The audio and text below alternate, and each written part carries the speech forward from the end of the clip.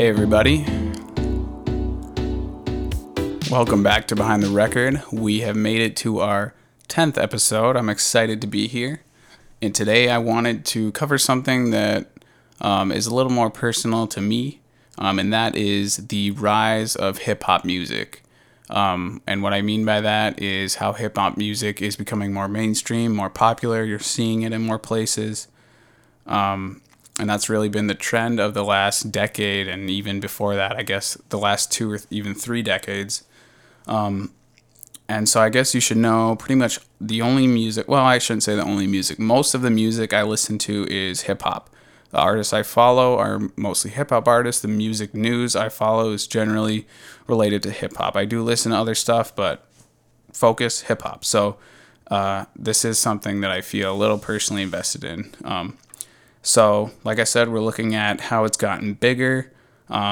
If you want to kind of get a sense of how that is, all you got to do, pull up the top 100, the Billboard Hot 100, it's called actually, and just look at it, and you will see that a ton of the songs that are on there are hip hop songs, and that would not have held true even just 10 years ago. And then you can also look at shows like the Grammys, or any awards shows, and you'll see there's more and more representation for hip-hop.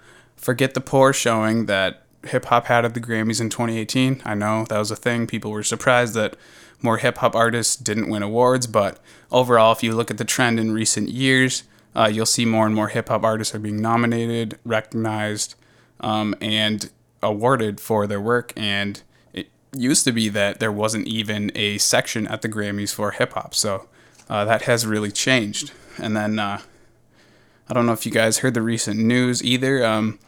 Kendrick Lamar became the first hip-hop artist to win a Pulitzer Prize in music, and before that happened, it is a big deal because it was only classical and jazz artists that had won that. So people are really starting to recognize kind of the social and cultural contributions of hip-hop, and I think Kendrick Lamar's album Damn, which is what caused him to win that, is definitely an illustration of that.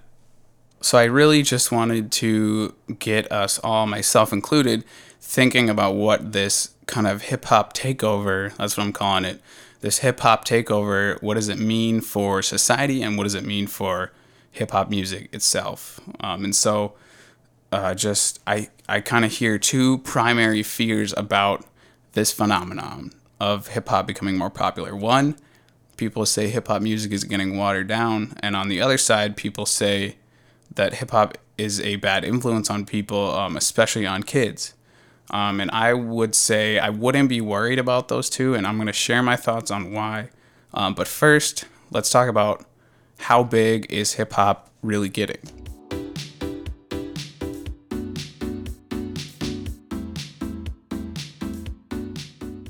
So like I already mentioned, we're seeing hip-hop music, and R&B is kind of included in this, so just kind of keep that in your mind as well. Hip-hop and R&B, they're getting more representation in literally every outlet you can think of. I'm talking about television, talking about streaming music, I'm talking about album sales, and award shows, like I said. And then in 2017, Nielsen, they're the people who do statistics for stuff like who watches what on TV, and they recently, in recent years, started also recording what kind of music people listen to. And so rock has been the most popular music in the United States as far as consumption goes. But in 2017, hip-hop and R&B claimed that title, and they dethroned rock. And in 2017, it was 25.1% of all music consumption in the United States was hip-hop or R&B. And I think rock was like 22%. So that's definitely representative of that change. So, and I'm going to provide a link to an article about this that kind of goes a little more in depth.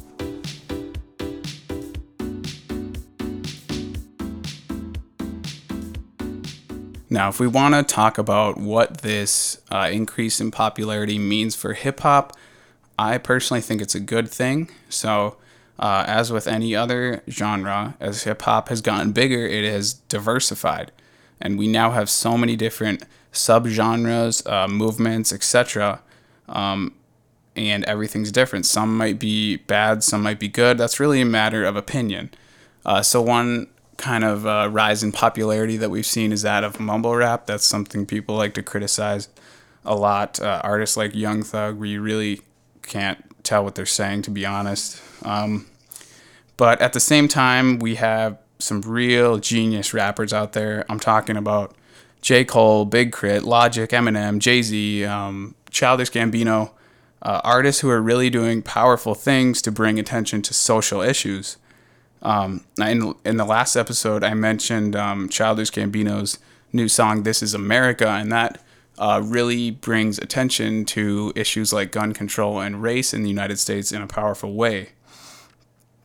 And the entire history of hip-hop is really rooted in this kind of role of social commentary. It started in the 1970s in New York as a way to speak out against oppression and kind of just get out a message outside of the system. So I really think that there are a lot of hip-hop artists out there who are having a positive impact on their listeners, spreading positive messages. And sure, you can talk about artists. There are definitely hip-hop artists out there who have problematic music, I would say. Music that glorifies drug use, drugs, etc., objectifies women. That's definitely an issue that hip-hop has.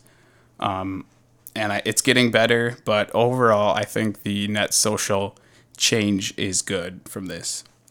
If you want an example, I guess, of positive social benefit from hip-hop, think about J. Cole's last album. KOD stands for Kids on Drugs, and he spends a lot of this album kind of grappling with the problems of drug addiction, the effects that it has on our youth. I definitely give it a listen. I think it's that kind of hip-hop that we need to be rewarding, continuing to reward, and continuing to encourage, as evidenced by things like Kendrick's Pulitzer. And then also keep in mind, people said the exact same kind of stuff about rock and roll when it started to become popular. And that fear that some new music genre is going to come along and corrupt the youth, it's really ignorant and misguided. And history has shown that time and time again. When Elvis came out, people were horrified of the way he moved on stage, and it was gonna evoke sexual promiscuity from girls and all that, and none of that proved to be true. So keep in mind, change is natural, change is good. Hip-hop is not changing culture, rather culture is changing, and hip-hop is changing as a reflection of that, and that is a good thing. I'm very curious to know what the listeners think about this. This is definitely kind of a divisive thing. A lot of people love hip-hop. A lot of people hate it. A lot of people don't care. But if you do want to, feel free to leave a comment. That's going to conclude this episode of Behind the Record. Had a lot of fun talking about this, and I hope you all have a good day.